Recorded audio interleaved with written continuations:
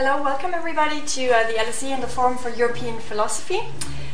Today is another installment in our series called European Provocations, where we invite a thinker in their own prominent right to introduce a text to us that is of particular significance to their thinking, that inspires them in a particular way, that is, hence the title, European Provocations, particularly thought-provoking in some way or other. And so today we have with us Richard Bronk, who is a visiting fellow at the European Institute here at the LSE, and he will talk to us, as you can see, about Hayek, and he's particularly qualified to do so as he used to work in the city for 17 years, so his research and his thinking is informed both by his practical expertise in markets and finance, and also, of course, by his research interests, his academic interests. He was educated in Oxford and is doing or has done research on the role of imagination, language, and metaphor in economics, the dangers of economic monoculture, and the epistemology of markets. He's currently working on the relationship between creativity and uncertainty, and certainly given that these are very uncertain times, we should all be very creative. Probably, maybe, I don't know. And as you might know, he's the author of The Romantic Economist, Imagination in Economics, which was published in 2009 by Cambridge University Press. And so without much further ado, I will just hand over to Richard and look forward to his thought-provoking introduction to Hayek's thinking. Thank you.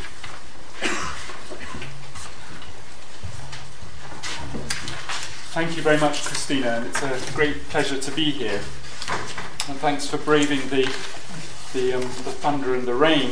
And you did better than poor old François Hollande, who, his first day as President of France, had his plane struck by lightning and had to turn back to Paris on his way to see Merkel. So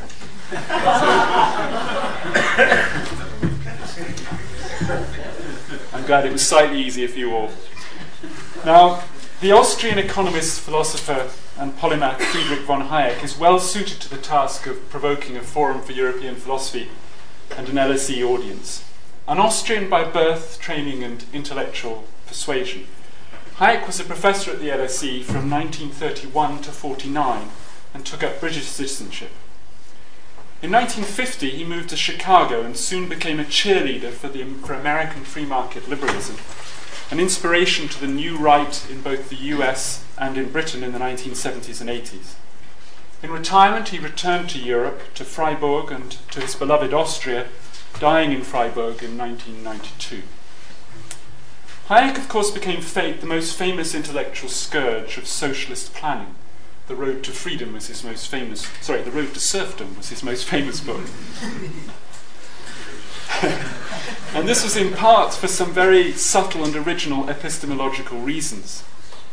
And in his challenge to the possibility of rational constructivism or planning, Hayek was also highly critical of rationalist assumptions of modern economics. So without further ado, let me introduce you to our provoking text of the day, which focuses on what I call the wisdom of prices. The text is an article Hayek published in the American Economic Review in 1945, which built on an earlier famous article in 1937 on economics and knowledge. And let me read you just 3 short passages of it by way of introduction. The peculiar character of the problem of a rational economic order is determined by the fact that the knowledge of the circumstances of which we must make use never exists in concentrated or integrated form, but solely as the dispersed bits of incomplete and frequently contradictory knowledge which all the separate individuals possess. To solve this problem of dispersed, contextual, constantly changing knowledge, Hayek argued that we must look at the price system as a mechanism for communicating information, as a kind of machinery for registering change, or a system of telecommunications. Hayek was in no doubt that free market is an unrivaled marvel in its function as a coordination mechanism for communicating and using decentralized and partial information.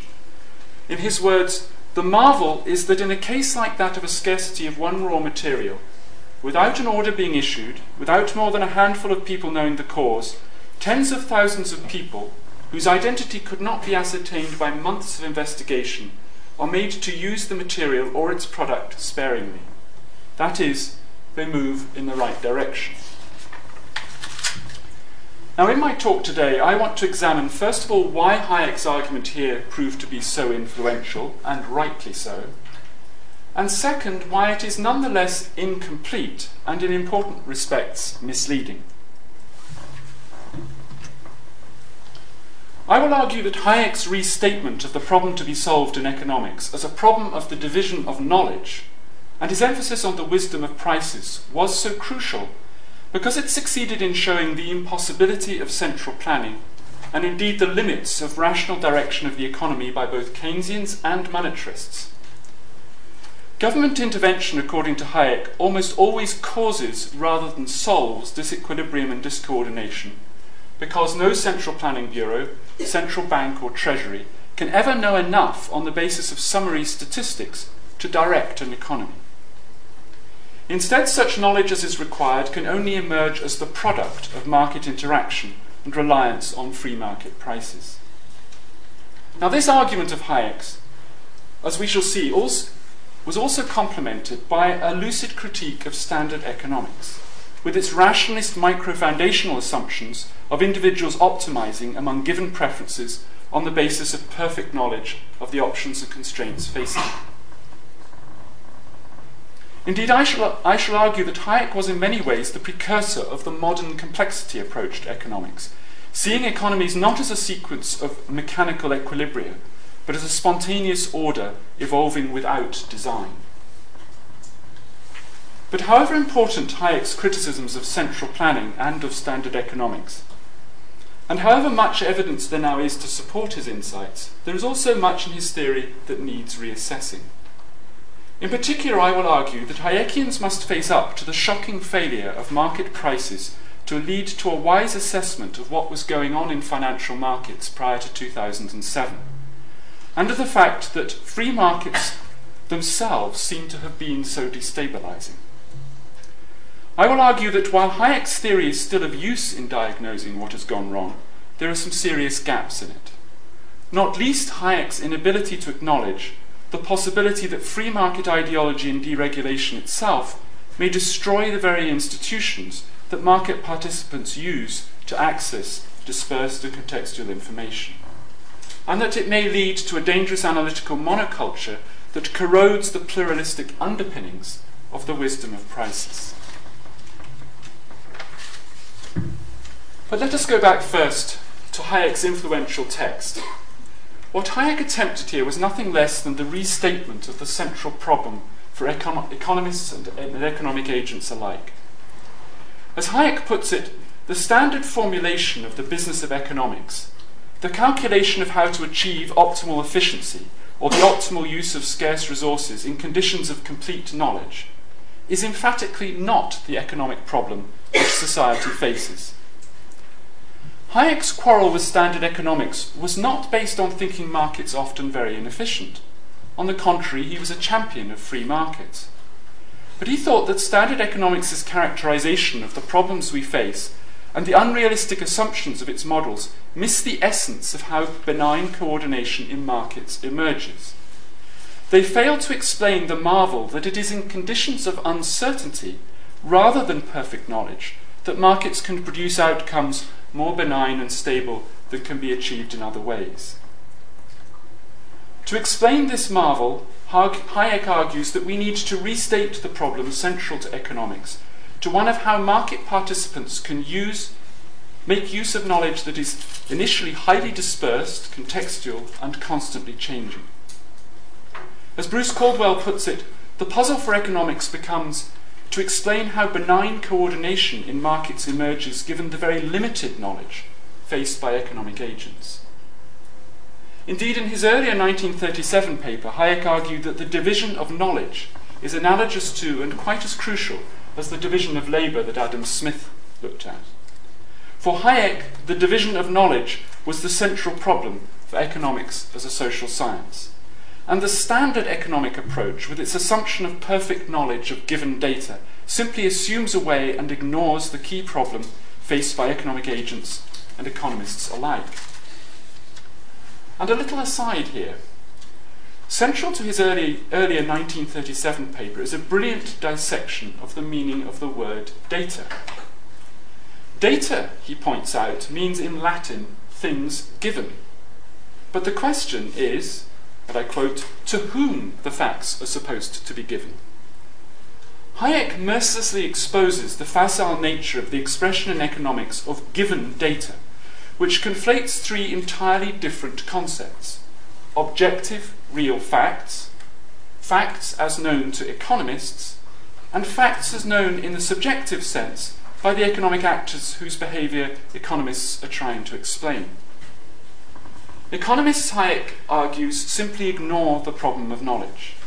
In Hayek's own words again, any approach such as that of mathematical economics with its simultaneous equations, which in effect starts from the assumption that people's knowledge corresponds with the objective facts of the situation, systematically leaves out what it is our main task to explain. As I will show later, Hayek's approach is quite different.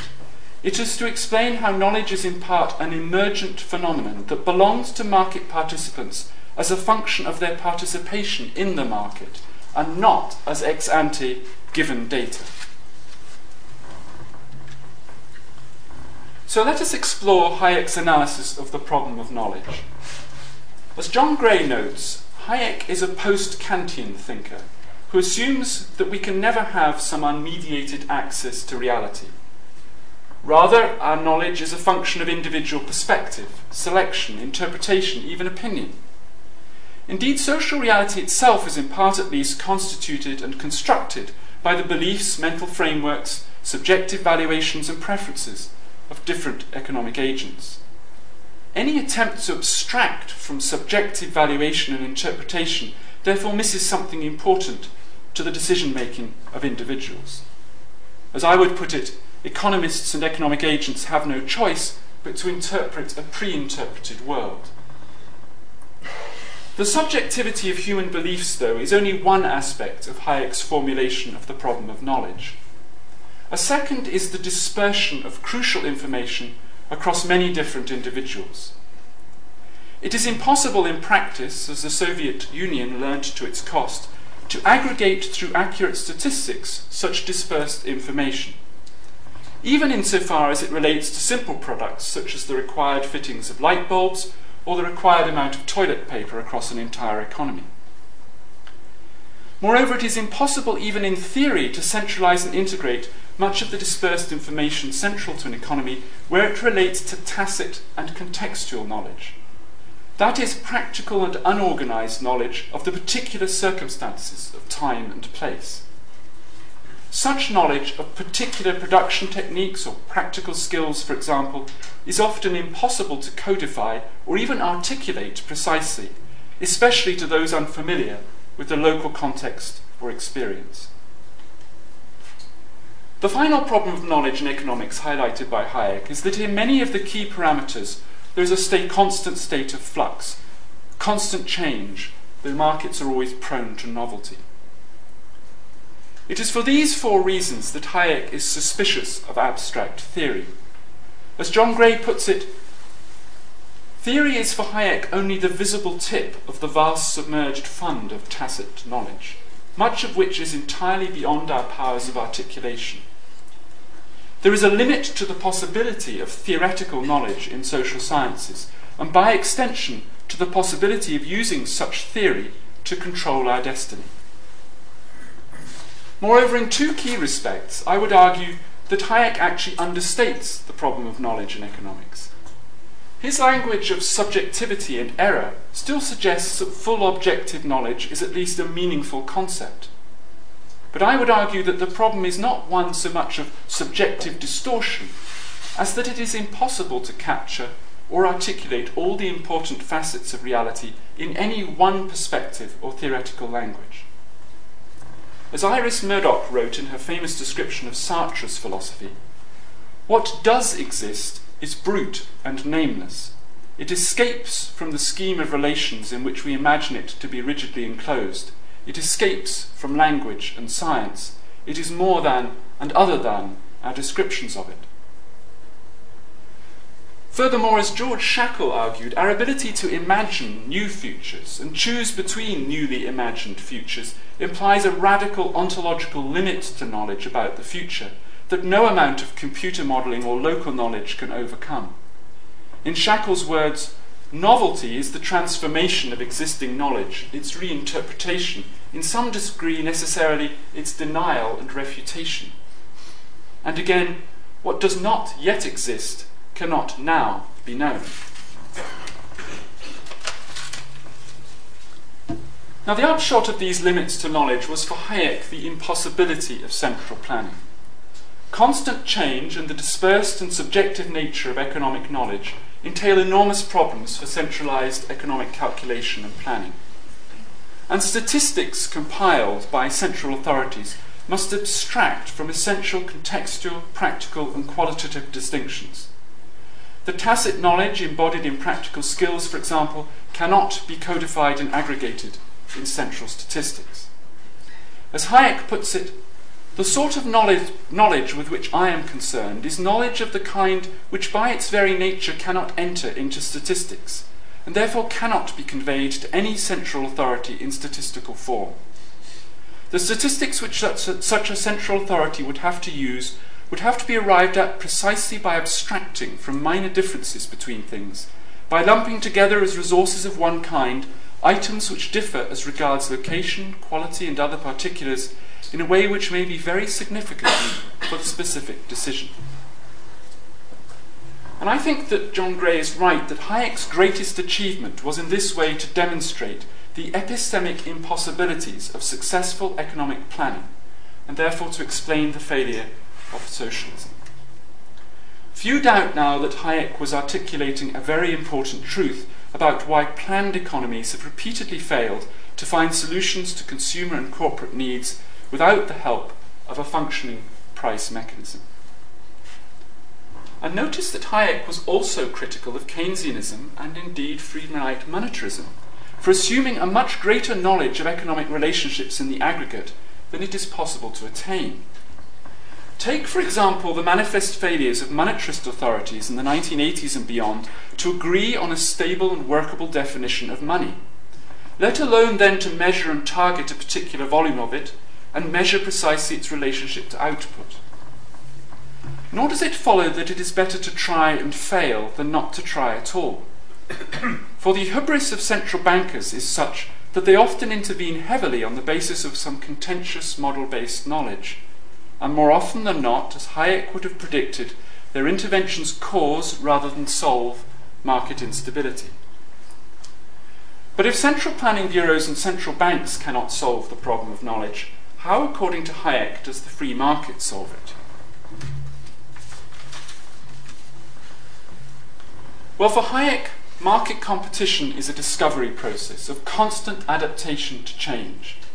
It's a catallaxy, a spontaneous order of individuals interacting with each other on the basis of both their own local knowledge and shared summary information gleaned from market prices. Hayek's argument was that signals given by market prices communicate summary information based on the innumerable decisions of individuals and so reflect key attributes of the dispersed and contextualized knowledge and subjective valuations frequently available only to those individuals. In this way, the price system in a competitive market is a mechanism for communicating sufficient initially dispersed information to allow for market coordination without human design, deliberate human design. Knowledge of a summary kind is an emergent phenomenon from the continuous process of market interaction. Only in the market, he argued, can there emerge a generalized and shared wisdom based ultimately on the tacit and local knowledge and subjective valuations of all participants, knowledge that could not be aggregated and codified in explicit terms.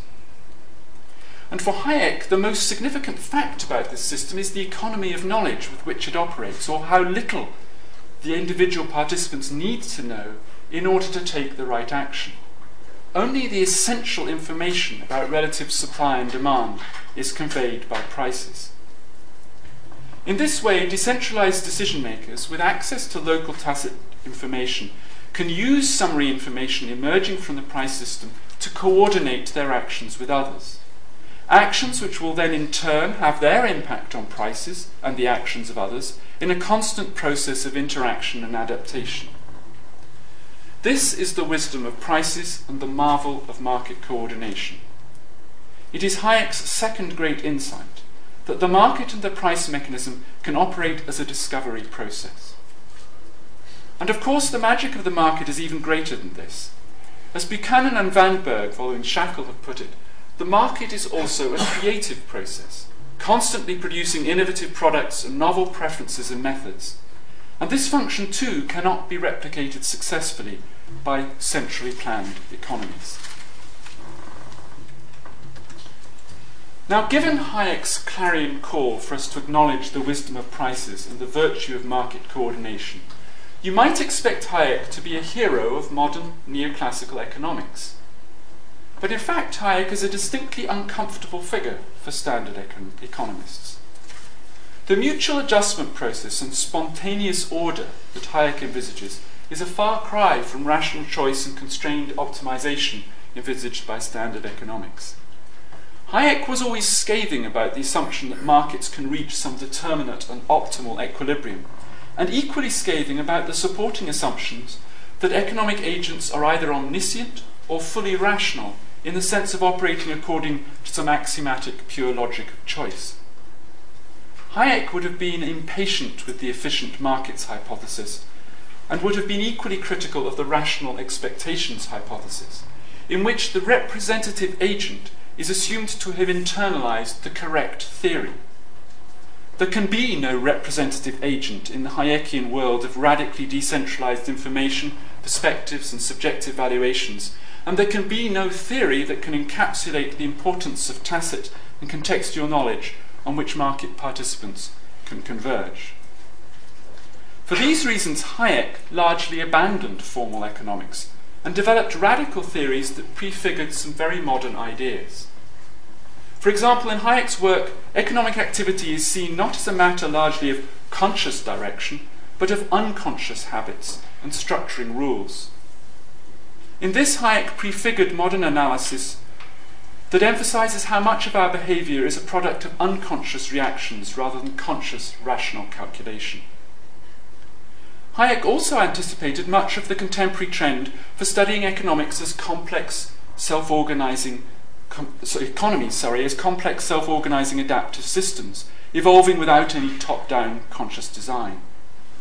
In Hayek's system, outcomes emerge spontaneously from the partially rule-bound mutual interaction of heterogeneous agents. And modern scientists at Santa Fe and elsewhere model exactly this, with outcomes involving constant surprises alongside repeating patterns.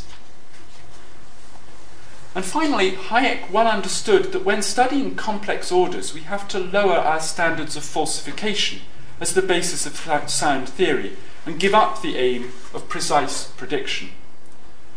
Economists love mechanical optimization models with their unrealistic assumptions of rational expectations because these models promise to provide the spot predictions of future outcomes amenable to precise testing that accord with their conception of a rigorous empirical science. But for Hayek, as for modern complexity economics, the holy grail of accurate prediction is a false goal for economists, as well as one, incidentally, that they continuously fail to achieve in practice. Expecting to make precise predictions in the area of economics is as foolish as expecting to predict the evolution of species over millennia. In economics, as in biology, we need instead to look for what Hayek calls the explanation of the principle of a system, and use models to tease out likely patterns and possible thresholds, the better to spot emerging patterns. I would argue that Hayek was making a crucial point here. Economics should not strive to be a Newtonian science capable of precise prediction, nor should it be embarrassed about any loss of scientific credentials if it relies on models that explain and simulate rather than predict precise outcomes. After all, the queen of modern natural sciences, biology, rarely attempts to predict the future with any precision, recognizing the central importance of random mutations, threshold effects, and positive feedback loops. Instead, biology focuses on causal explanations and the generation of models that help us spot emerging patterns and simulate the possible impacts of crossing certain thresholds. And economics, I would argue, should be no different. So much then for Hayek as a prophet of a new kind of economics, one that recognises the limits of knowledge and prediction and the importance of the market price mechanism in helping us navigate through uncertainty. But many of you, I suspect, are by now itching to remind me that the price mechanism has not operated in recent times as Hayek envisaged, to give all market participants useful signals of underlying decentralised information and the valuations of those privy to local context. Rather, in the lead-up to the recent financial crisis, market prices were profoundly misleading and their movements positively destabilising. So what has been going on? And does it nullify Hayek's great insight about the market as a discovery process? Does it suggest, after all, that rational calculators and planners, inside and outside government, know best? The period leading up to 2007 was one of rampant financial innovation, which, by changing the equations of markets and revolutionising the types of product traded, disturbed previously systematic regularities in behaviour and greatly increased the uncertainty faced by all economic agents. The inventors of these new financial products knew more than others about their properties, but even they were largely unaware of the macro-level implications of their widespread use by other innovative and resourceful agents. So why were market prices not more helpful in helping us spot and understand what was going on? Why did market prices come to reflect valuations later perceived to be far away from underlying fundamentals? And how far should Hayek's theories be seen as deficient in helping us explain what happened? Well, my first answer centres on the observation that in conditions of uncertainty, market prices do not tend to reflect in summary form heterogeneous perspectives, narratives, emotions, dreams, and the local knowledge of a multiplicity of decentralised individuals, as Hayek envisaged. Instead, prices tend to reflect a shared new era narrative or a group emotional dynamic of confidence or panic. Hayek is right to assume that multiple decentralised perspectives and intuitions are better than a single perspective in helping us work out emerging patterns in the underlying economy. But all too often, market prices do not reflect decentralised knowledge and perspective, as Hayek assumed, but rather a homogeneous narrative and a shared emotional state. Markets are not inhabited by lone rangers, but rather by social animals that prefer to share a dominant script, a collective image of the future. Faced with the potential agony of uncertainty, we like to share narratives, to be right or wrong with others, to banish uncertainty with a reassuring grand narrative that promises to solve and satisfy and set unchangeably in order. And this collective cognition, homogeneity of belief or convention, and tendency to group feel, as David Tuckett calls it, can threaten the smooth workings of markets by driving market prices so far in one direction that they fail to reflect ignored elements of emerging fundamentals. The lead up to the financial crisis provides a beautiful example of this. Markets became prey to an analytical monoculture, an almost universal belief in the efficient markets hypothesis, and prey at the same time to the grand narrative of risk management, to use Michael Power's phrase. And this analytical monoculture and associated narrative had two devastating effects. First, they created shared analytical blind spots, as market participants relied on just one, inevitably limited way of spotting and analysing what was happening. And secondly, they created dangerously high correlations in behaviour, as everyone's beliefs and actions became structured in the same way. One of the many factors left out of banks' risk models in the run-up to the crisis was the destabilising rise in correlations caused by the rapid internalisation of those same return on equity strategies, the same accounting conventions, and the same risk models across so many markets, all in the name of best practice and regulatory harmonisation. The analytical monoculture of the efficient markets hypothesis and the shared narrative of risk management not only led to generalised market blindness to the unexpected, they also helped construct a dangerous homogeneity of behaviour and high correlations in markets that became truly terrifying. Now, Hayek would not, I think, have expected this to happen. And this is because he assumed that market participants would rely on tried, tested and traditional ways of looking at markets and structuring their behaviour, ways that have stood the test of time and survived the evolutionary selection in a competitive market of the fittest models and narratives. But in practice, particularly in innovative markets, we are all susceptible to new era stories that everything this time is different and that the traditional ways are obsolete. What is more, the dominant narratives and stories of the day, even if they're ultimately misleading, will tend, at least initially, to be reflected in market behaviour and therefore in market prices. And these price movements in turn serve to reconfirm the increasingly dominant narrative in what George Soros calls reflexive feedback loops, loops that can lead markets way out of line with fundamentals. The eventual bursting of the consequent market bubble, when the gap between narrative and reality is exposed and unbridgeable, may indeed see the extinction of the false narrative and misleading model, as Hayek supposed, but not before serious damage to the fabric of markets and society has been done. Our verdict then must be that Hayek's evolutionary theory of the selection of the fittest rules, models and traditions has little merit in the short timescale of emotion-fueled and innovative markets. Moreover, Hayek seriously underestimated the power of homogeneous narratives, groupthink and shared emotions to distort the message of market prices by cutting them off from the wisdom of decentralized perspectives. When emotions, perspectives and theoretical frames become shared, the market loses much of its epistemological robustness.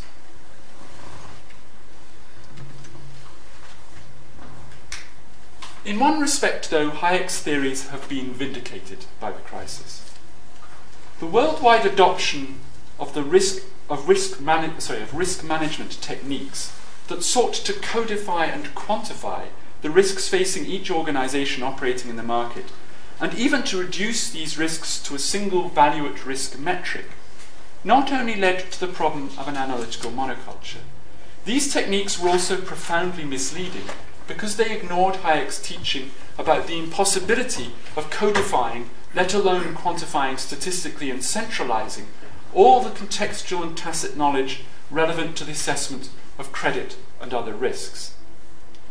Tacit and local knowledge of business risk can no more be accessed statistically by a remote company risk officer, regulator or rating agency than it can be codified and accessed by a central planning bureau. Moreover, the attempt to reduce uncertainty about the future to measurable risk on the basis of systematic regularities found in past data ignored the extent to which a continuous process of financial market innovation and innovative reactions by others to this innovation subverts all systematic regularities and creates immeasurable uncertainty and genuine market indeterminacy. In such complex and innovative environments, it is especially important to recognise the limits to knowledge and to be correspondingly cautious. The rationalist hubris of the risk management industry and of banks relying on it to trade with very little capital to cover unforeseen contingencies or misunderstood factors is as dangerous as that of Soviet commissars staking all on 5-year plans based on aggregate statistics. In another respect, however, Hayek's analysis was both deficient and inferior to recent analysis in standard economics. Hayek's assumption that key aspects of decentralized information would get reflected to all through market prices ignored two problems. The first is the degree of influence on market prices that is a function of market power or wealth. And if those with access to key decentralized information have very little bargaining power in markets and are outbid by those ignorant of the facts, it is not a foregone conclusion that the truth picture will be reflected in prices, or at least any time soon. market success goes as often as not to the rich rather than to the wise. More importantly still, Hayek's analysis implicitly assumes that those privy to crucial contextual or local information will refrain from using that information advantage to exploit opportunistically others in the market, and that they will merely by their actions communicate to others the vital information via prices. But in recent years, economists like George Akerlof have analysed successfully the damage that is frequently done to market robustness by such asymmetries of information, and by the presence or fear of opportunistic behaviour. In particular, asymmetries of information can lead to thin markets, where there is not the required trust for trades to take place, or they can lead to false pricing, caused by the withholding of key information from some players. It is not hard to see the relevance of this to the crisis. Hayek, in short, underestimated the prevalence of market failures induced by self-interested parties trading on information advantages. Unfortunately, exploitation and market failure are features of markets with decentralized and dispersed information quite as much as is benign coordination through the price mechanism.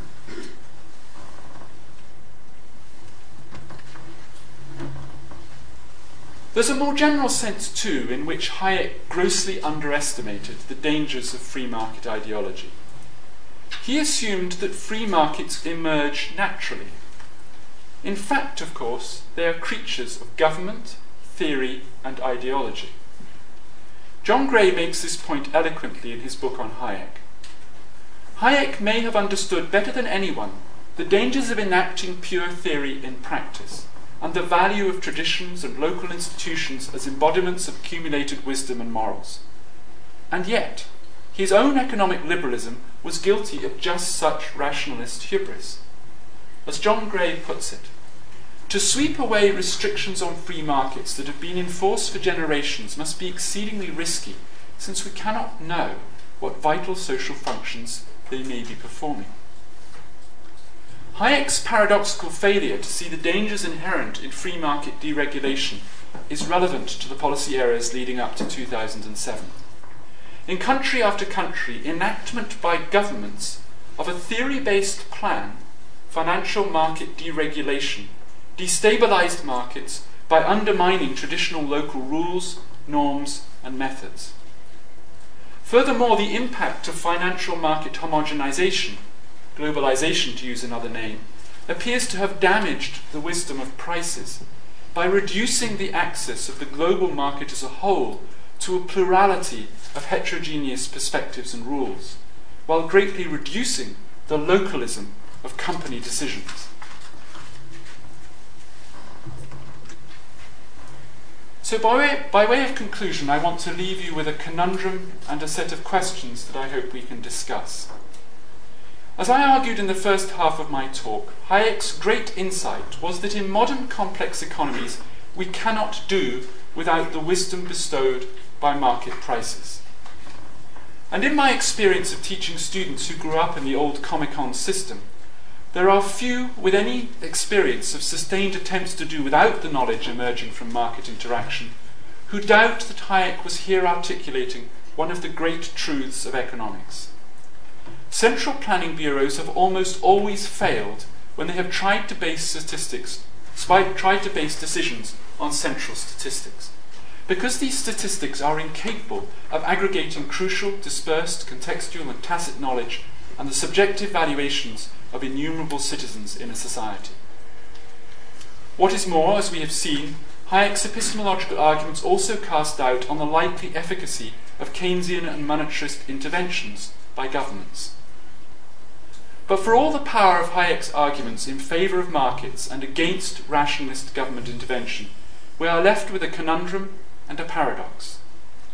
The conundrum is that the market price mechanism is often hijacked by analytical monocultures and dominant narratives that override pluralism of perspective and the decentralisation of judgment that should be the market's great gift. And the paradox is that attempts to create ever more free and deregulated markets have threatened many of the institutional, social and moral underpinnings of successful markets. This paradox may suggest that Hayek was lucky to live in a transitional period when the market was free enough in many countries to give us the wisdom of prices, but still local and embedded enough in national institutions to give us all the benefits of traditional and local wisdom, and a moral code. So my concluding questions are these. First, can untrammeled markets protect themselves from the predatory use of market power and information advantage when cut off from traditional moral and regulatory codes? And second, can globalized markets nurture the local knowledge-bearing institutions or companies that are often the basis of each country's comparative advantage? And can they safeguard the very pluralism of perspective across countries that gives the world economy as a whole its robustness? In other words, can we have global markets without a dangerous homogeneity of regulation and a monoculture of analytical frameworks? And one final thought connected with these questions. All Hayek's writings on economics are concerned to show the limitations of conscious planning and collective decision-making, and the power of unplanned emergence and individual liberty. Hayek was very wary of centralized attempts to decide on value trade-offs and to aggregate knowledge, arguing that it was much better to allow individuals to express their preferences in a free market and to share the benefit of their local knowledge by their interaction with others via the price mechanism. But I would argue that Hayek was guilty of pursuing a false dichotomy between the dangers of collective planning and deliberation on the one hand and the merits of unplanned emergence and untrammeled market interaction of decentralized individuals on the other. In capitalist economies, knowledge and value weightings are, as Hayek argued, an output of markets and not merely an input. But this still leaves a significant role for collective democratic debate and rational deliberation. The most successful economies and democracies are those, I would argue, that combine rational deliberation and even some collective planning with a healthy respect for the emergence of new preferences and knowledge from the marketplace.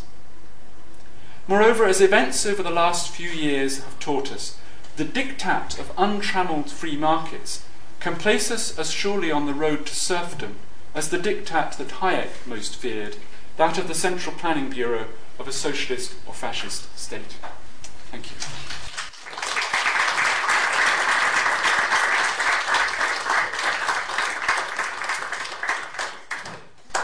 Right, so we have about 40 to 45 minutes for discussion, so plenty of time to try and come to grips with some of the questions maybe.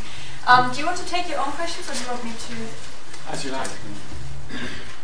Whatever is easier for you. Hi, Rami, member of public. First question, does Hayek take preferences of individuals in the market as exogenous, or does he talk about the effect of the beliefs in the market on shaping those preferences? This is the first question. And the second one is, it's more of a comment about the Keynes and Hayek debate. Don't you think that Keynes' theory of market was more accurate because he saw market as inherently destabilizing and prone to animal spirits? The exact thing that you were saying, that this homogeneous belief shapes everything. Two very interesting questions. I mean, I think he certainly partly saw preferences and beliefs as endogenous to the market, as well as, I mean, there are lots of complex strands to Hayek, and I'm not ultimately a full-time Hayekian scholar, but there are certainly two important facets to it. First, he did believe very strongly in the role of traditional institutions as embodiments of collective wisdom and even of shaping preferences. So that, in a sense, would be an exogenous influence from an economic perspective.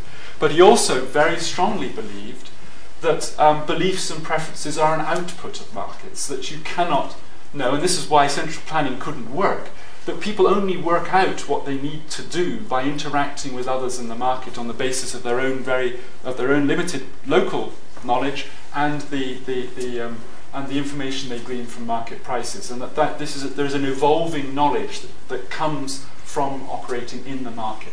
So it's partly endogenous and partly exogenous, I think, would be my answer to that.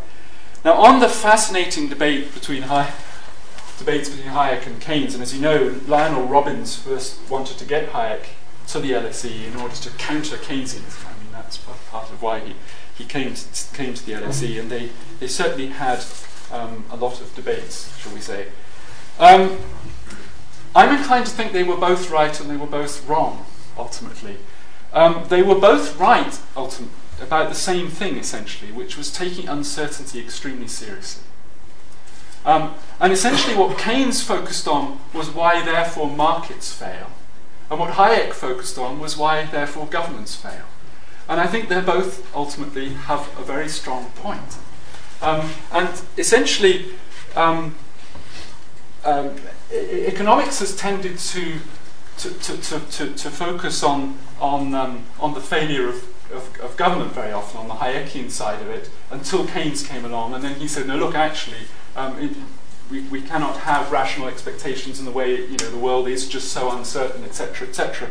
So I think they're both needed, if you like. I mean, I think Keynes expresses beautifully why we cannot, in fact, have rational expectations in conditions of uncertainty.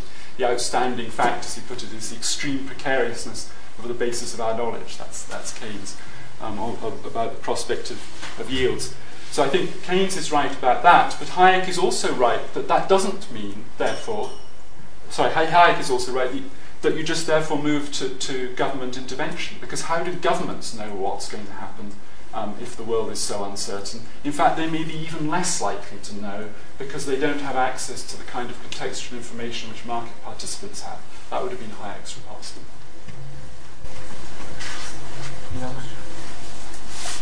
Toby Chambers. You didn't say it in so many words, but it did seem that you have a feeling that the actual market itself was rigged. And I put it to you that the advent of kind of social media is actually changing the dynamics, and Music of the World is probably a prime example of that. It wasn't the market that closed it, and it wasn't... Sorry, what was a prime example of that? News of the World. News of the World. Closing of News of the World. That it wasn't the market, that the business went bust, and it wasn't governments that can regulate it. It was actually collective people choosing to voice their opinions. Yes, I'm not sure I want to get into the news of the world, but I think the issue of the internet and narratives is a very interesting one, and my suspicion, I mean, it's always very dangerous to kind of put anachronistic thoughts into dead thinkers' minds, but my suspicion is that Hayek would have been fascinated by the internet as a medium, because he'd have seen it as very much a self-organizing, complex, adaptive system of completely decentralized, no overall design, where people have a relatively small amount of knowledge individually, but they interact with each other. So I think in some ways he'd have seen this as an archetypal version of his idea of societies and economies acting as catallaxes, as spontaneous orders, as he saw it.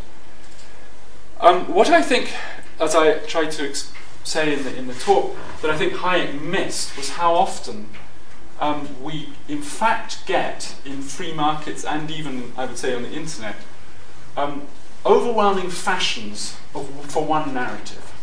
And I think this doesn't just happen in highly organized societies where, in France, for example, where everyone who matters, including the new president, is an anarch or whatever, and therefore they have one world view or something. It isn't just in societies like that. You can also get extraordinary homogeneity of belief, even in very free, spontaneous things, as perhaps even on the internet community for a while. And I think what we saw in the run-up to the financial crisis was an extraordinary monoculture in terms of viewing how markets should work and operate. Not, of course, by everyone. There were lots of theologians and Guardian readers who didn't buy the monoculture, but most people operating in the markets, the regulators, the central banks, the treasury, they all bought the efficient markets hypothesis. They all bought the central tenets of risk management. An extraordinary idea, really, that there's no genuine uncertainty, that the future is always a statistical shadow of the past. even in innovative markets. These were, to an extraordinary degree, sort of monoculture ways of looking at it. Now, it isn't that that narrative was particularly wrong. Any narrative is only a partial way of looking at the world. It has good things and bad things about it. What's wrong is if everyone is looking at the world the same way. And that was one of the things Hayek disliked about socialism, was the idea that, the idea that there was one right way of looking and accessing the world. And it seems to me what we've ironically got is the free market producing precisely up to the same situation, where there was a remarkable homogeneity of ways of looking at the world. Now, how did this happen in what's supposedly a spontaneous order? Well, I think one of the things that he perhaps missed was something that I think George Soros, among others, is very, very clear on, is the extent to which you get self-reinforcing dynamics in narratives. I mean, part of the thing I think is also an emotional thing, that when we're faced with uncertainty, we like to cling to narratives. We like to have some way of structuring how we operate, and we like to share these narratives with others. I mean, it was, Keynes, again, in that famous chapter 11 of the General Theory, saying that, the thing about the best thing for a fund manager is to fail conventionally. And there is an element of that.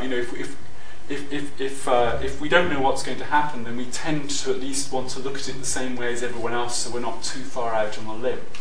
Okay, so I think there are psychological reasons for this, but there are also self-reinforcing dynamics in markets, and this is what the George Soros reflexive feedback loops is about.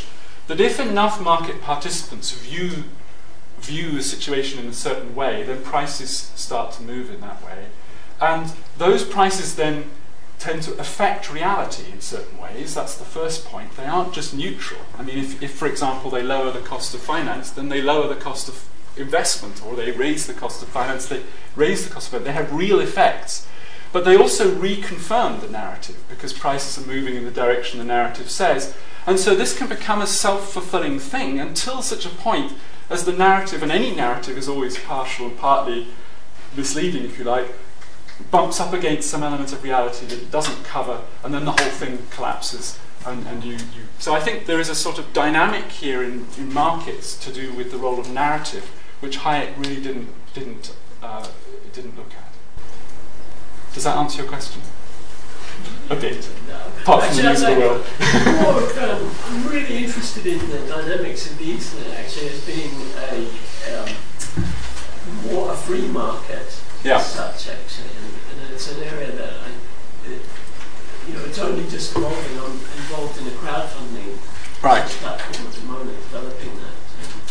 And, it's very, very interesting, all the dynamics that weren't about even days ago. No, I can see that. Any other? How can we, as a society, protect ourselves maybe from such a big narrative taking over? Yeah, maybe this is a big question, but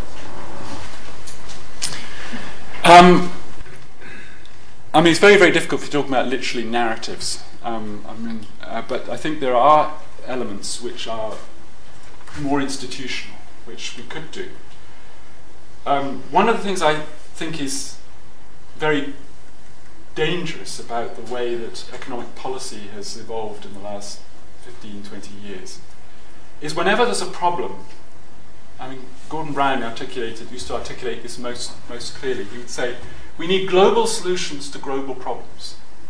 That was a repeated phrase you heard from the last British Prime Minister.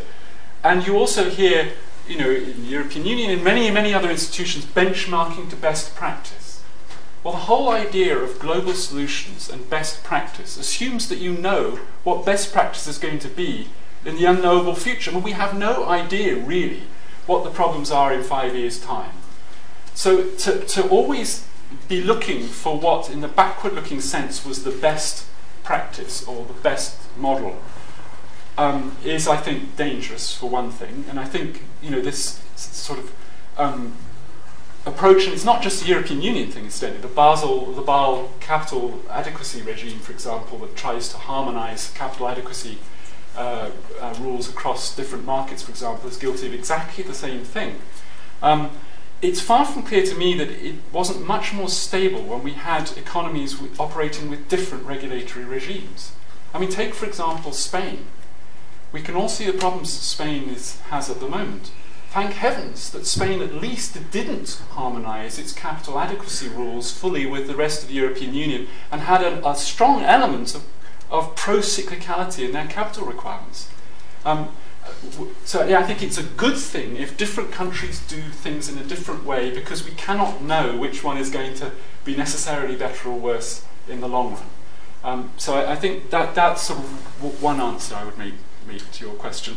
Not go for always the one right answer, because we cannot know what the one right answer is. We need a plurality of different approaches in order that we have as a world economy as a whole, if you like, the resources available to look at things in different ways. It's also a matter of straight of correlations. I mean, it's just not healthy for all economies to go down at the same time if their model happens to be wrong or the regulatory approach happens to be wrong. Now, clearly there are trade-offs here. If every country operates in entirely different regulatory systems, then there are all sorts of externalities of that, and it becomes difficult to trade and so on. So there's a balance to be struck here. But I think we've moved too far in the direction of having single regulatory approaches and single capital adequacy approaches and so on across countries. So that would be one example I would give. Can I then assume that from what you've just been saying that Hayek would have seen the European Union as a disaster? I actually have no idea what he thought about the European Union. I should have looked this up, actually, because after all, he only died in 1992, which was after the Maastricht Treaty. So I'm very wary to put any words into his mouth, to be honest. I think it doesn't take much imagination to see that he would have thought that the project of the euro was a classic rationalist constructivist project that unfortunately didn't work out as intended.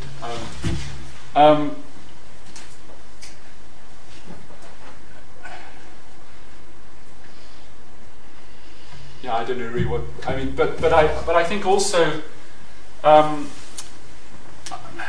don't think he would have seen all the problems as to do with the European Union either, probably, because in practice I think there are an awful lot of other things going on in the way that markets are operating that have nothing to do with the European Union. So perhaps that's a very weak answer to your question. But insofar as the European Union was one standard of regulation of financial services of various sorts of economic activities, there's only one way of doing this. We want to destroy national heterogeneity.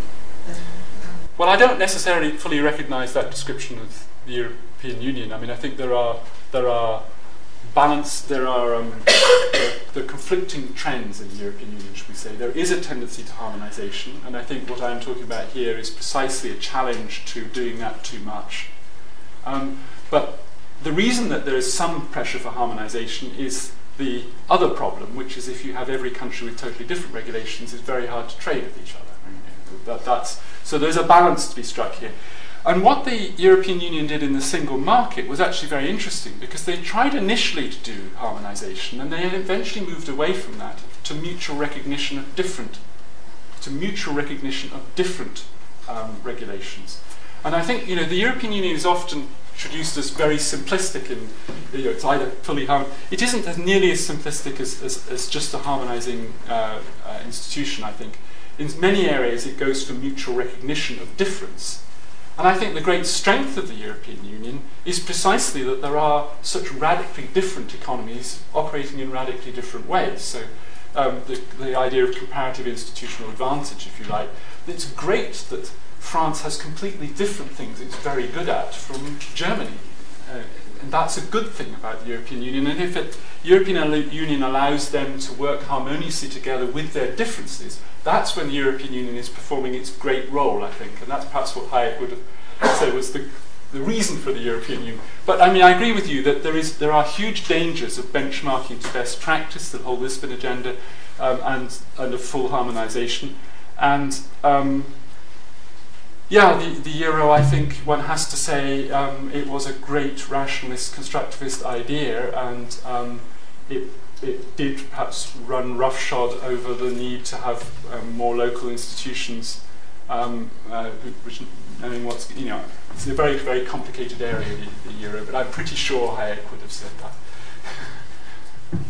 Yes, on the question of rational planning for production, I once saw a bit of a film of some Soviet planners trying to work out the number of screwdrivers the Soviet Union would produce in the next few years. And there were three people sitting around a table.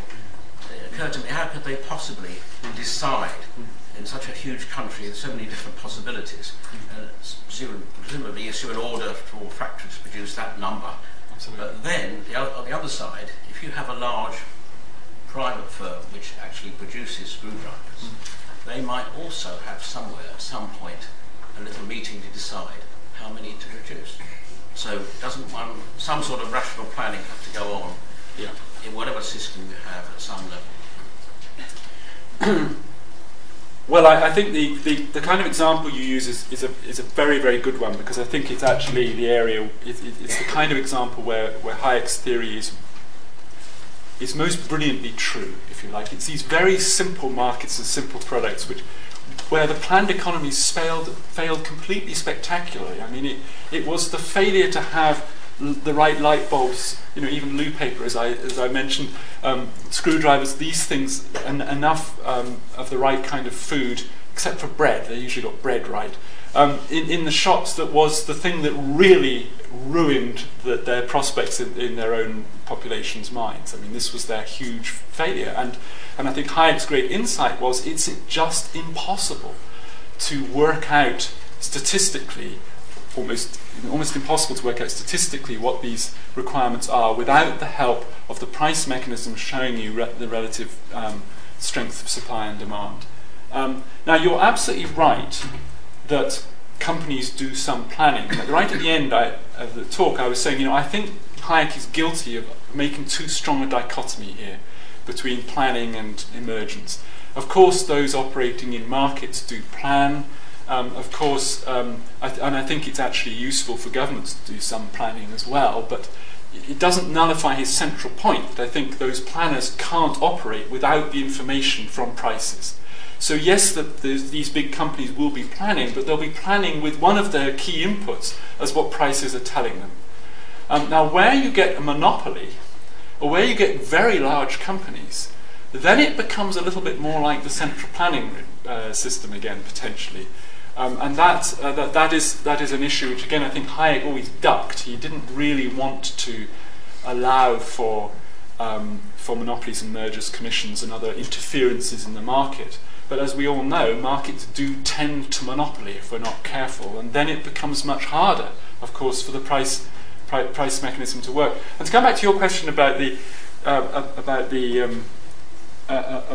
European Union, I mean, I think this would be another way in which might defend it. If the European Union is partly there in order to ensure that the market is not wholly American, for a start, then that does produce a certain heterogeneity. And if the European Union's monopolies and mergers thing, for example, preventing very large companies from taking huge slices of the pan-European market and so on, I think does work actually to defend the wisdom of prices, I would argue.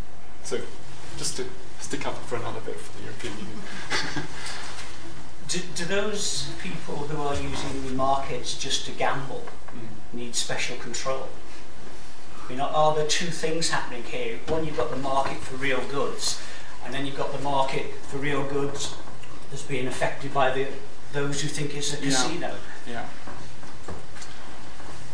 I mean, that is a very, very good and very difficult question. I mean, it's of course the thing that Keynes was getting at with the beauty contest analogy. I don't know if everyone knows that, but Keynes's great description of stock markets was that they were like a beauty contest of the kind that you used to have apparently in 1930s newspapers, where the prize was given to the person who guessed not who was the most beautiful woman in the list of pictures, but who other people would think, who the majority of people would think was the most beautiful woman. So what you had to do was to guess who the majority would think was the most beautiful. And you said that's essentially what market speculators are doing. They're always guessing what other people are going to think is the most important, is the best stock market, best stock or whatever. So there's a kind of reflexivity going on, if you like, between the market participants, which has very little to do, you'd be saying, with the underlying fundamentals. It's got to do with... And I think that is a danger. This could be part of the dynamic of self-reinforcing dynamic of narratives. On the other hand, speculation, if it doesn't get out of control, provides market liquidity. So again, these things are always a balance, I think, pros and cons, and markets don't work very well without any liquidity. And speculation, as long as it doesn't get out of hand, provides some liquidity. I mean, that was always the defence that people who were in the city when I was used to say. Your lecture seems to suggest that Hayek ignored the urgent need for Western culture to reduce its carbon footprint and the consequences on global warming. And can you tell me, is that true? He does not seem to have been one of those people who denied global warming. So why did he ignore the need to reduce carbon footprints? I think I'm actually going to have to pass on that. I honestly have no idea what Hayek thought about global warming, so I would just be seeing if I ask that. Thank you very much. Fergus coming. You mentioned Aklov, and I think the market for lemons is quite interesting. So if we take the original market for lemons, we have the second-hand cars, and the free market did come up with solutions to that, so there are guarantees, and so the free market in some ways kind of found a solution. In the financial crisis, I'd argue that something like the market for securitization is a good example of where lemons was a problem. And maybe the market will come up with a solution to that, but it's taken quite a long time. What do you think Hayek would say is the solution? Should there be a solution that can be pushed upon the market, or do we just have to wait? Well, as I said in the talk, I don't think Hayek really thought of the dispersed information problem as a cause of opportunistic exploitation. I think he sort of missed that. That's my reading of it. And so he didn't see it. He saw the market as overcoming it by the fact that people, by acting in the market, would transmit their knowledge via their influence on demand and supply via prices. But he didn't see that people could just try and exploit other people in the market and manipulate the market with their knowledge. I don't think he actually sort of saw that, if you see what I mean. So I don't think I can answer what he would have come up with as a solution. I think when it comes to the financial crisis, it's a very interesting one. I mean, economists generally would love to blame the whole crisis on asymmetric information, because then it doesn't really cause a problem for economics. You know, it just means more market transparency is required, and that's fine. I think and I don't doubt for one moment that there was an asymmetric information problem, that there were cases where certain players in the market knew a great deal more than the people they were trading with, exploited them, and that was a problem. However, I personally think the much bigger problem was symmetrical ignorance. That actually the much bigger problem was that even the people inventing this stuff, who did have a slightly better idea of what was going on, actually had no idea what the macro level effects of everyone adopting these would be, and the innovative uses by other people of their products, etc. So I think the problem of symmetrical ignorance, of real uncertainty, if you like, was much greater in this crisis, personally, than asymmetric information. And that presents a much bigger problem for economics, because it doesn't mean you just need to have more transparency of data, and better corporate governance regimes, etc. It actually suggests there's a systemic problem here. Part of it is just to do with the sheer complexity of these products. I mean, Andrew Haldane at the Bank of England has a lovely statistic in one of his papers that I might be getting this slightly wrong, but it's basically that the average CDO product, collateralized debt obligation, to understand all its constituent parts fully, you would have to read 1 billion pages of prospectus information. I think that's his figure.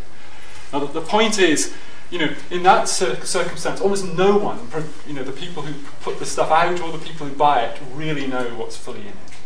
And that problem of symmetrical ignorance, I think, is partly, therefore, just an epistemological problem of how do you deal with that amount of data.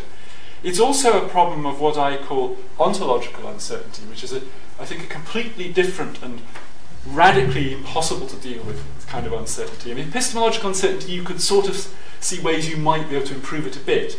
But the ontological uncertainty is just caused by innovation.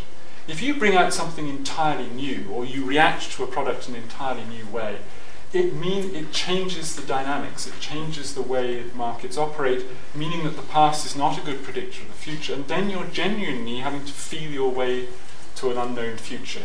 And I think the risk management industry just completely ignored that kind of genuine Knightian uncertainty, if you like, assumed it away, and it became a very useful illusion of control, a nice, comfortable narrative that actually had all these risks controlled. We even knew with our value at risk metric what the possible losses were in any one day.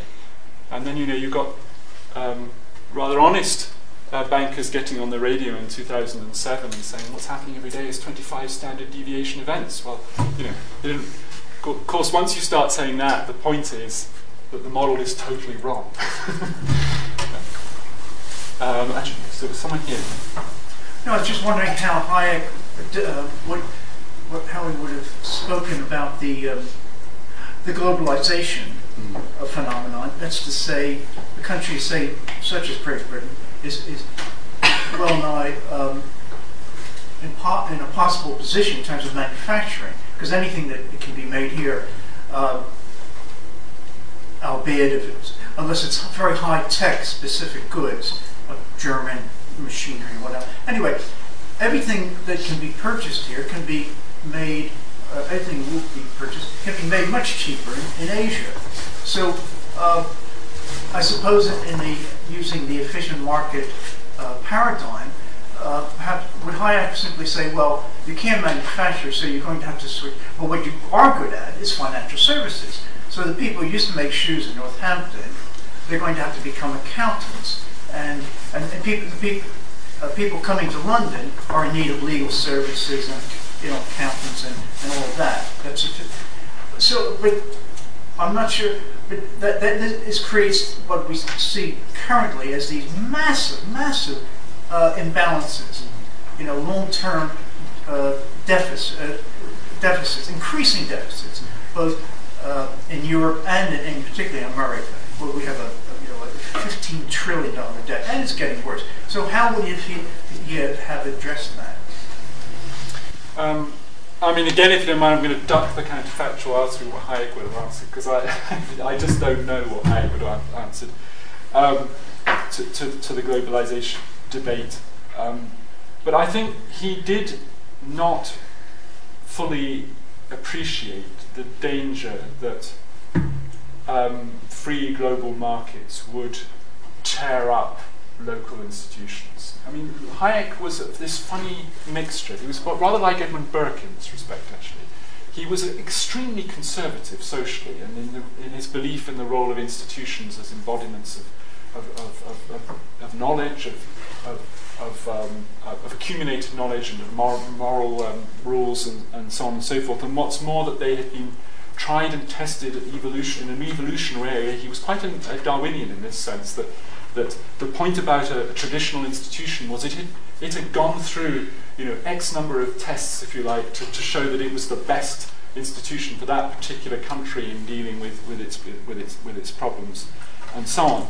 And yet, when it came to economics, he was entirely happy to rip up everything traditional, because he was this ultra-free market. I mean, Burke was exactly the same. Burke was this organicist, extreme conservative when it came to institutions, but very happy to be free, completely free market. He saw the market as outside this. And I think this disjunction doesn't quite work, which is, I think, part of what you're trying to get at. That if you have an untrammeled global free market, then it does subvert your local institutions for good or ill. And I think Hayek does analyse some of the reasons that's likely to be for ill. You're going to lose a lot of local knowledge, a lot of suitable local rules and morals and so on. And I think the same is true for companies. Ever bigger and bigger global multinational companies, it depends, of course, how they're run. If they're run as very clever, loose federations of local businesses, they may avoid this problem. But if they're run very centrally, then you're going to get back to the central planned economy problem again, where they're no longer responsive to local markets, no longer have that knowledge of, tacit knowledge, if you like, of local context and experience. And I think, again, I think Hayek never really wanted to or did face up to that problem that very, very large companies may start to look like planned economies if they're not careful. Now, of course, he would just say, well, they will disappear if they do that badly. And that, of course, is true up to a point, but they could take an awful lot with them in terms of a national economy when that happens. Right at the back. It's an interesting exercise to apply this Hayek's theory of crisis as a discovery mechanism to the financial crisis. But with the exercise, should one not look at Hayek, the economist, himself? He left the Austrian theory of the credit cycles, and that has a lot to say about what's happening now. Hayek himself wrote an important book in this, The Crisis of Production, was here. So I'm just missing Hayek sort of as a sort of more a pure economist in this exercise. No, I think that's probably an absolutely fair criticism. I've taken one aspect of his thought, which interests me, which is his philosophy of economics, if you like, and applied that. I think, I mean, I did touch a little bit on his views on monetarism. I mean, he was he was almost as opposed to monetarism as he was to Keynesianism. And I think did think that almost any intervention in the monetarist side would help to cause disequilibrium and unfortunate cycles, if you like. No, I accept that if Hayek were standing here, he'd have a lot more to say than just the wisdom of prices about this crisis. This is a question of, on the globalization point and the second bullet point in the first question, what do we mean by local and global? You said local institution, and then you said that kind of we don't want global solution to things, it needs to be a country. But then countries obviously are very different sizes, and also if it's bad to have a global standardized solution for the whole of the world, is it bad to have it for the whole of the US? If you've got a big country, is it bad for the whole of the UK? And should you have lots of, should every different county have a different financial regulation, and so on and so forth? Where do you draw the line? Where's the balance? I mean, I think this comes back to the European Union, the fascinating European Union question earlier. I think it's all a matter of deciding. It's a matter of trade-offs. I mean, there are advantages of localism and of leaving things to the level where people really know what's going on. But there are also disadvantages of that.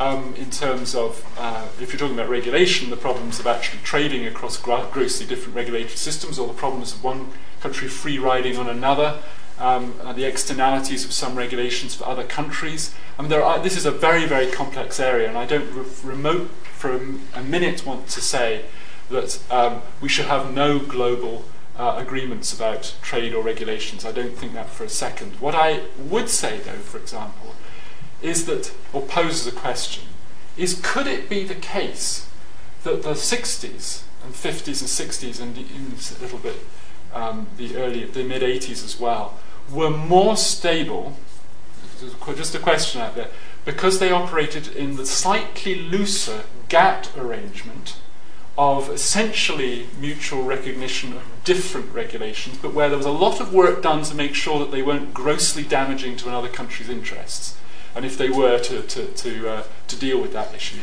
but not moving to very intrusive sort of harmonization of regulations. And I think that we may just have got the balance wrong. It's clearly a balance here. And when you're talking about individual countries, one of the key balances for any country is to decide how much to devolve and how much to centralize. Different countries do it differently. Very few countries fully centralize with complete success. Very few countries completely decentralize with success. There's a balance. There's a balance to be struck there, and I think the same is true with the European Union the phrase that used to do the rounds a lot of subsidiarity is an issue here. There are clearly some things which are better done at the level of the European Union, for example, and the global warming things are probably a very good example of that. There are other things which are, frankly absurd to do at the level of the European Union, and probably absurd to do at the level of the nation state either. And so this would be obvious to a German, and maybe Hayek, as a kind of, at least an Austrian German, would have thought that, because subsidiarity, a lot of things being done at Länder level, some at country level, some at European Union level, some at World Trade Organization level. That's just obvious to Germans. They don't get why we have a problem with it. Sorry. I was just wondering whether we get a bit too mesmerised by the financial markets, because it's clear that free markets are dangerous in financial markets, and there is a long history of that. Yeah. We just had a particularly bad convulsion. But actually, if one can turn aside from that, the screwdrivers have come in, and the toilet rolls and the electric bulbs, and the whole internet and the iPhone, and all the things that the free markets are meant to deliver have gone on being delivered outside financial markets. Yeah, no, I think that's a very, very good point. I think that is partly, I think, it partly comes to the question at the back about Hayek's other theories about credit cycles and so on. I mean, there are things going on in financial markets, Minsky and others as well, about sort of cycles which don't happen in markets for products. So I think that's one side of it. I think it's also the case that financial markets have, at least recently, tended to innovate far more rapidly and far more comprehensively than other markets. I mean, it's not true of all markets, because IT markets are also pretty innovative. But where you get very, very high levels of innovation, then you get very high levels of uncertainty. And when you get very high levels of uncertainty, particularly if you have very high rewards attached as well, then people try to clutch on to narratives as opposed to facts, if you want to put it that way. And I think wherever you get that use of narratives, that's not necessarily a bad thing. We have to use narratives to navigate our way through the uncertain future. But then there's this danger of this reflexive feedback loops where narratives take off and become dominating and have a feedback effect through prices and affect reality. I mean, if everyone believes Spain is going to go bust, then it will go bust. If everyone believes Spain won't go bust, it won't go bust. I mean, what people believe and the narrative they tell has enormous effects in financial markets. That's not so true in screwdrivers. I mean, if you believe that a screwdriver with 15 different points will work as well as it probably doesn't. It doesn't. But the beliefs and narratives we use don't affect reality as much in product markets, and therefore perhaps this impact of narratives is much less extreme. Does that answer you? I think we have time for one last question. Okay. Over there then. Another possibility of misleading prices are externalities. Yeah. So, for example, when the costs are in the future, for example, with climate change, then it's impossible, because the cost is in the future, it's uncertain, to include this in the current prices. So what would Hayek do? Would he have any ground for action? On what basis would he get the information right now? As I say, I don't know what Hayek would have said about climate change, but I think it does present a real problem, which I sort of came up with in my last point here about, was he making too strict a dichotomy here? I mean, there are certain areas where we, I think, do need collective planning, and some of those areas are where there are very pervasive externalities, or where there are very pervasive issues of distribution between different generations, because the generation that's going to live next can't vote in the marketplace. I mean, that is just a fact. But I think Hayek would have been very wary of predictions, because I suspect he would have said, we just don't know what innovations are going to come up. We've got to use. So I suspect he would have been fairly sceptical, but I honestly don't know where he'd have fallen on that divide. Okay, well, that was fantastic. Thank you very much.